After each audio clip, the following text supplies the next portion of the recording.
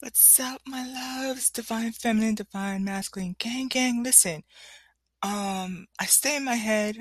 I'm telling you guys, I know I need to keep these headsets on me because this is exactly the space I need to be in. Um, I'm knocking these podcasts out back to back to back, but this is how it needs to be. I talked in the previous podcast about how I can see that maybe there could be a correlation where I think once the ADOS or FBA collective melanated Black human community comes together and figures out what it takes to get our own anti-hate crime and hold, you know, law enforcement accountable for how they're using our green tax dollars to fund themselves and hurt harm us in the process. I mentioned that I think that um, when we figure that out, it's going to spill over into other areas, such as housing. And I talked about in that last podcast about the importance of that, right? Because there's mechanisms that have to be in place. Oh man, this is going to be longer than I thought. There's mechanisms that have to be in place um, for us to get to reparations, right?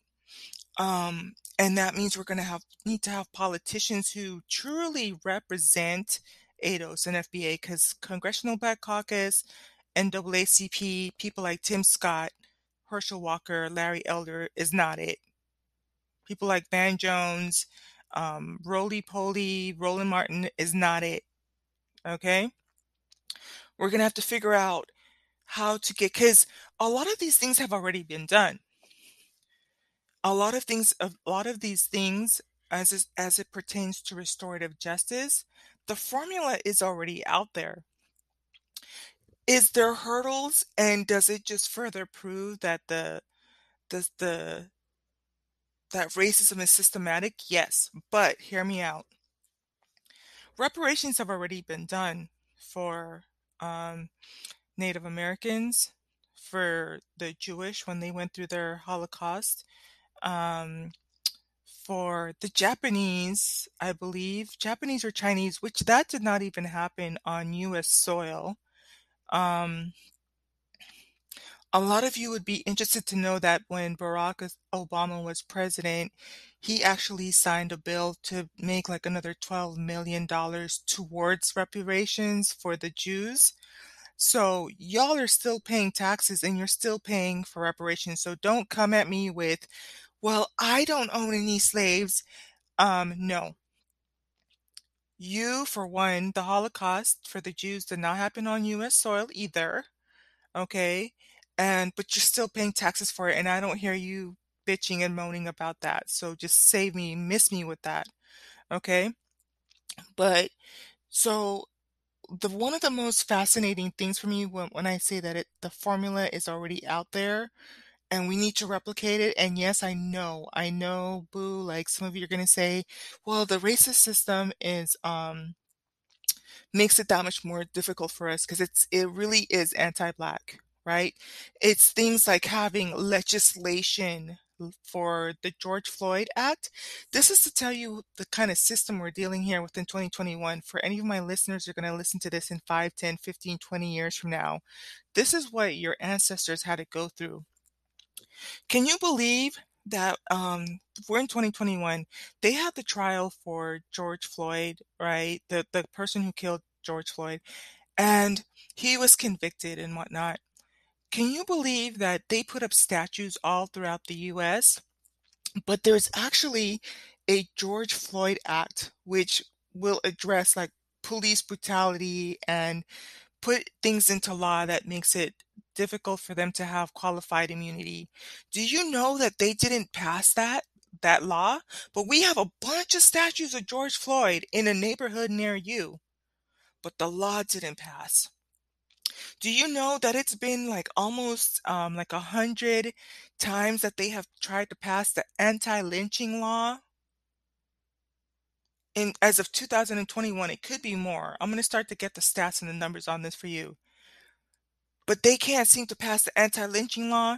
This is in 2021. Joe Biden, we did it, Joe. For all of you black people who thought that he had, was going to be loyal to you when he clearly showed his ass and doesn't like black people. You look at the 94 crime laws. But anyways, so you start to look at what was fascinating to me is that when Donald Trump um, said that the virus came from the Wuhan lab, um, within it wasn't even a whole full year, but because Biden called the virus the Wuhan flu, the Asian community came together as a collective, and within less than a year of that happening, they were able to get the anti-Asian crime laws. If you even so much as bat an eyelash or look in their direction, you can be fined, jail time, and they're very strict about it. You cannot discriminate against them in any way, shape, or form. How you figure they went through 1 year and we went through 400 years of not just slavery. I think for the Jewish Holocaust, it wasn't even that many years. I have to look up and see for the Jewish Holocaust compared to the Black Holocaust. But if I even say it was 100 years, you guys, one of my favorite books was Anne Frank. Um, Cried my eyes out because I'm a Mars and Leo, so the whole love story that's in there, and I'm an empath too, so I still remember the book, still remember highlighting and having to talk about it in class, cried my eyes out because I was just so heartbroken for this girl that was around my age. And at that point, I have my crush in high school, and I'm thinking like, oh my goodness, that could have been us, it could have been me. And at the loss of her family and everything that she went through. But I'm saying all of that to say is, as much as I liked the story, and I remember also watching parts of the Schindler's List. Schindler's List was a little too graphic for me. I grew up very sheltered and I wasn't allowed to watch movies. So when I was in high school and went to the private school and they showed Schindler's List, there's things that really affected my psyche from watching it, like how gruesome and brutal the murders were. Um, that when I tell you guys, I can still see the classroom, the different parts of it was there are things in my life that I remember very vividly, and so that's another one of them. But I'm saying that to say that I don't remember how long the Jewish Holocaust was. If I'm saying it's 100 years, I will come correct as I'm starting to move forward with these conversations so that I can have it accurate. Um, Compared to the 400 years of the Black Holocaust with slavery, with the things that they did to the children, and with medical apartheid, with police brutality, with the redlining in the financial system and how there's abuses there. How is it that we can have all of those injustices for a long period of time and not get it? And I get it because in me asking it, we kind of know the reason why, but at the same time, it's like what fascinates me, and I keep trying to bring in some of the details to kind of tie it into a nice little bundle is with the Asian community being able to pull it together. They paid a politician and they paid lobbyists to get that act in place. So that means a lot of us are going to need to have to get our money up, and we're going to have to be able to select one of our young people. Um, One of the things, because the reason I'm saying this is like Simone Sanders, she's a black woman. She was serving as Joe Biden's PR person, but she was groomed from an early age. They handpicked her from, I want to say she was either 16, but she was just coming out of high school. And the Clintons took her and groomed her to take on their ideology, um, and to speak on their behalf, even though it's contra to the Black community. They basically used her as a weapon against the Black community, but um, they groomed her to be a voice piece for their agenda. So what it would take for us as a Black melanated human community is to start to identify our young people that we want to give them a lifetime career where we're paying their scholarships for them to go to these law schools, to go into politics, to take the PR classes, to take the marketing classes, to take the there was another thing that, like speaking classes, and we're going to need to allocate our resources to where we can focus on our youth in such a way, in a collaborative way, that we can put them in different places where now they're in Congress, now they're in Senate, and now they are speaking the voice that we need to speak for us. It might take some time, it will. And that's where you have to give the credit to the Asian community too, because they as much as this happened within less than a year of Trump calling this virus the Wuhan thing and them getting the whole anti-Asian hate crime thing, they had their people in place. They have different people who are in Congress, on Senate. California, Takano came forth and did what he had to do, right, to contribute to those voices. And I think that that's something that we're going to have to do. It's going to cost us some money, but and a little bit of collaboration, but that's kind of what we're looking at. So let me get back to why I was saying that this is going to be important that we learn to master when in the process of mastering what it means to hold these people accountable for our tax dollars when it comes to police brutality and defunding the police. Can you imagine the scenario in the housing community I had mentioned in the previous podcast? And there's statistical, you guys, it's 2 o'clock in the morning. There are scholastic, peer-reviewed articles in journals talking about this. One of the last articles that I read was in 2019. It had just been published that year. 2019 or 2020. No, it was 2019, beginning of 2019. It had just been published, and it was talking about the stats that in 2019, this is just 3 years ago, there are Black homeowners who are paying up to 400% more in taxes for no other reason than that they're Black. 400% more than their white neighbors and their white counterparts. Redlining still exists in 2021. There are still stories you can Google and find talking about how when a Black family has their house appraised, it is devalued time and time and time again, unless they take down everything from their that shows that they're Black in their house and get a white friend to come in and sit in for them. 2021. Here's why it's important. If we don't learn to make the political moves, the legislative moves, the law based moves, right?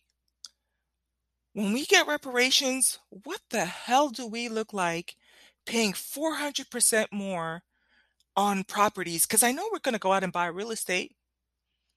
I know we're going to have businesses, um, and it's going to spill over into other areas like into medical. But I think the housing analogy is just beautiful.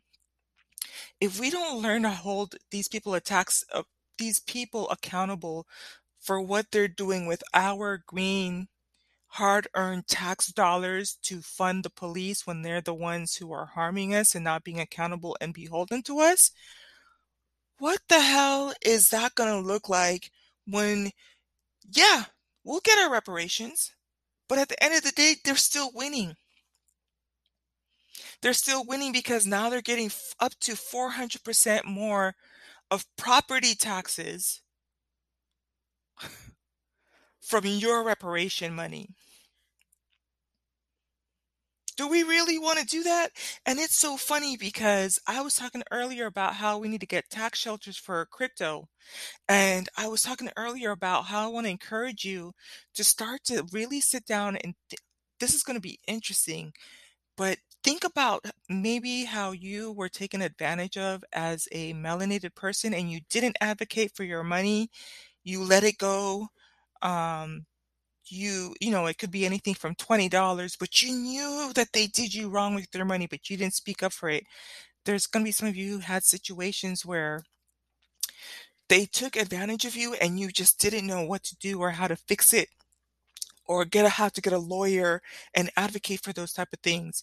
But if we're going to move forward as a people, as a whole, as a collective, you're going to have to know how to protect those finances and protect that money to pass it on to make sure that it's protected and goes on to your future generations. Because 400% is a hell of a lot of money to be given away. It really is. We're going to get reparations and be giving away 400% of that right back into their hands. Why are we even okay with paying 400%? And I get it. Trust me, I get it. I think that leading up to the pandemic, it's like I know there's injustices, but I'm so caught up in like just trying to live, like I'm just trying to make it for myself. I'm just trying to put my hand to my mouth. I'm just trying to clock in, clock out, not piss my boss off and put some food on my table. But I think the thing with the pandemic, and that's why I really gave a shout out to the 11 million people who resigned in 2020 alone, because as as a collective on a global scale, as if we didn't have enough time on our hands, now there's more of us who are joining ranks towards like now you have time and the psychological impact of you deciding, you know what, I'm going to resign. I believe in myself enough to get myself through it. I have what it takes. I have the grit to get through this. I have everything I need. I have the determination, the perseverance to push through this, regardless of the outcome. Um, you're going to start to move different, right? And that's going to spill over into other areas because then now you're going to be having these conversations like what I'm having with you. I was so busy, but now guess what? I have time. Now I have time to address this. Now I'm getting to a point where I have time to look up articles and look at legal practices and look at medical journals and find out what's going on with the missing people and find out who's the chief of police in different cities and states and what are some of the things that have been successfully done in the past to make sure that justice is received. One of my favorite um examples of 2021 was when the Ryan Lenoyan was this guy who shot a 5-year-old boy. It was a little black boy because the boy went on his yard to get his bicycle and he shot at him through the window. And I mean, when I tell you this child was like within a millimeter, like within a milli-inch, like of losing his life, and he made several shots, but he was running away from the yard because the guy had come out at him and tried to hit him with like a hatchet or with a mallet. So he took off running, and then that's when Ryan Lenuyan went into his house and started shooting at the kid. Can you believe that the it was fascinating to me, you guys, because I pay attention to things and I listen to things, but it was two things where we're going to have to start to pay attention to who these prosecutors are that we elect and vote and who get appointed by the police department because this is where this is another example. The prosecutor, right? Because you have the defense attorney, the prosecutor, and the judge. The prosecutor started with these lines. If you go and look at his Ryan Lenuyan's trial of when he shot the 5-year-old girl. He says, "I am here from the prosecutor's office. I am here to represent the people." And then he proceeded to say why he didn't think that this guy was a threat and let him out on bond. He's supposed to be representing the people. That's our tax dollars. The hell? Nah, nah, son. You thought I was gonna be okay with him shooting a little black kid, damn near killing him? You think I'm paying you for that? Oh, you were sadly mistaken, sir. Sir? Sir. Sir. You are sadly mistaken if you think that I'm paying you my tax dollars to represent me, misrepresent me. Taxation without representation, sir. So here you have what should have been the offense. The defensive side, she's supposed to come on and say, no, he's not a threat, blah, blah, blah. Never had it happen before. But you have, we're talking about racism, two sides of the same coin, right? Where at the end of the day, across the board, the system is racist. Where because if you have the defense saying that this guy is not a threat to the community, and you have the prosecutor who's saying he's not a threat to the community, the system, the racist system is working, right? So then the judge co-signed on this. But the beauty and where I'm starting to get reinforcement and affirmations and confirmation that we need to move different, somehow word got out. And when I tell you people from all across the US picked up the phone and started calling the police department. Do you know that within 12 hours they picked him up? Because remember, I told you that he had shot the boy. The boy went to the hospital and everything, got stitches. The bullet went through his arm. And this guy had shot at him several times. And they let this guy out on bond back into his house, into his neighborhood, right?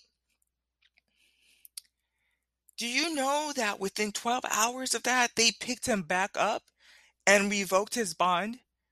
And he's in prison facing, not in prison, but he's in jail right now facing charges. He's pending charges. But it took all of us calling. There was no need for us to parade, paint signs on the sidewalk, turn on the porch light.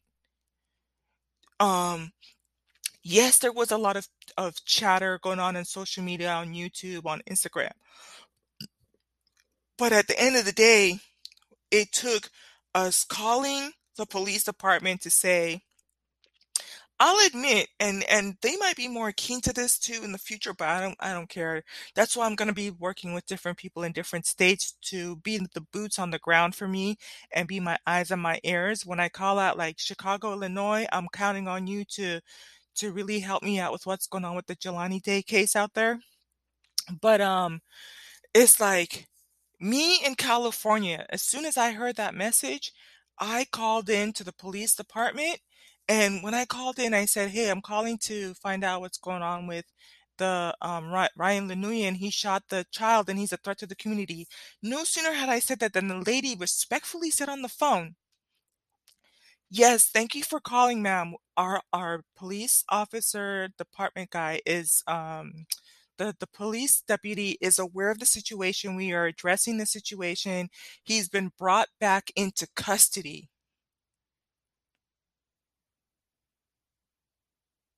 That was a eureka moment for me. I was like, look at that. I didn't even have to get out of I did it from the comfort of my bed.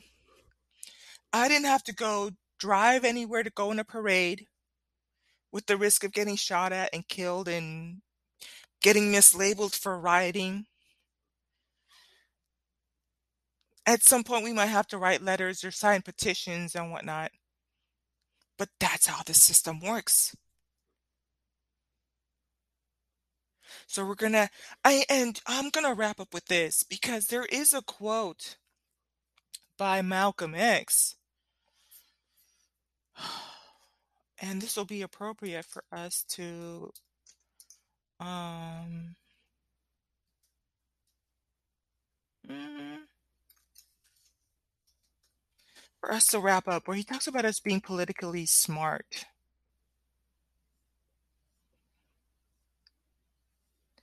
I'm gonna have to paraphrase it because I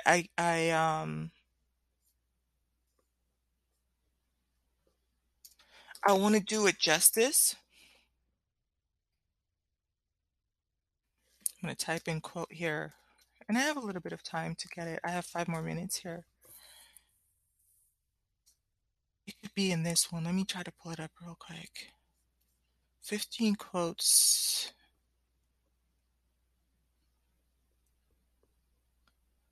Just bear with me here, you guys. Supporting and maintaining Black community. If you guys want to check it out, there's an article on the Grio with 15 quotes from Malcolm X. That might be good for us to look at in the future. Staying woke, and then and knowing me, knowing my luck too. Like they won't even put it here. Like they will give you what they want you to know.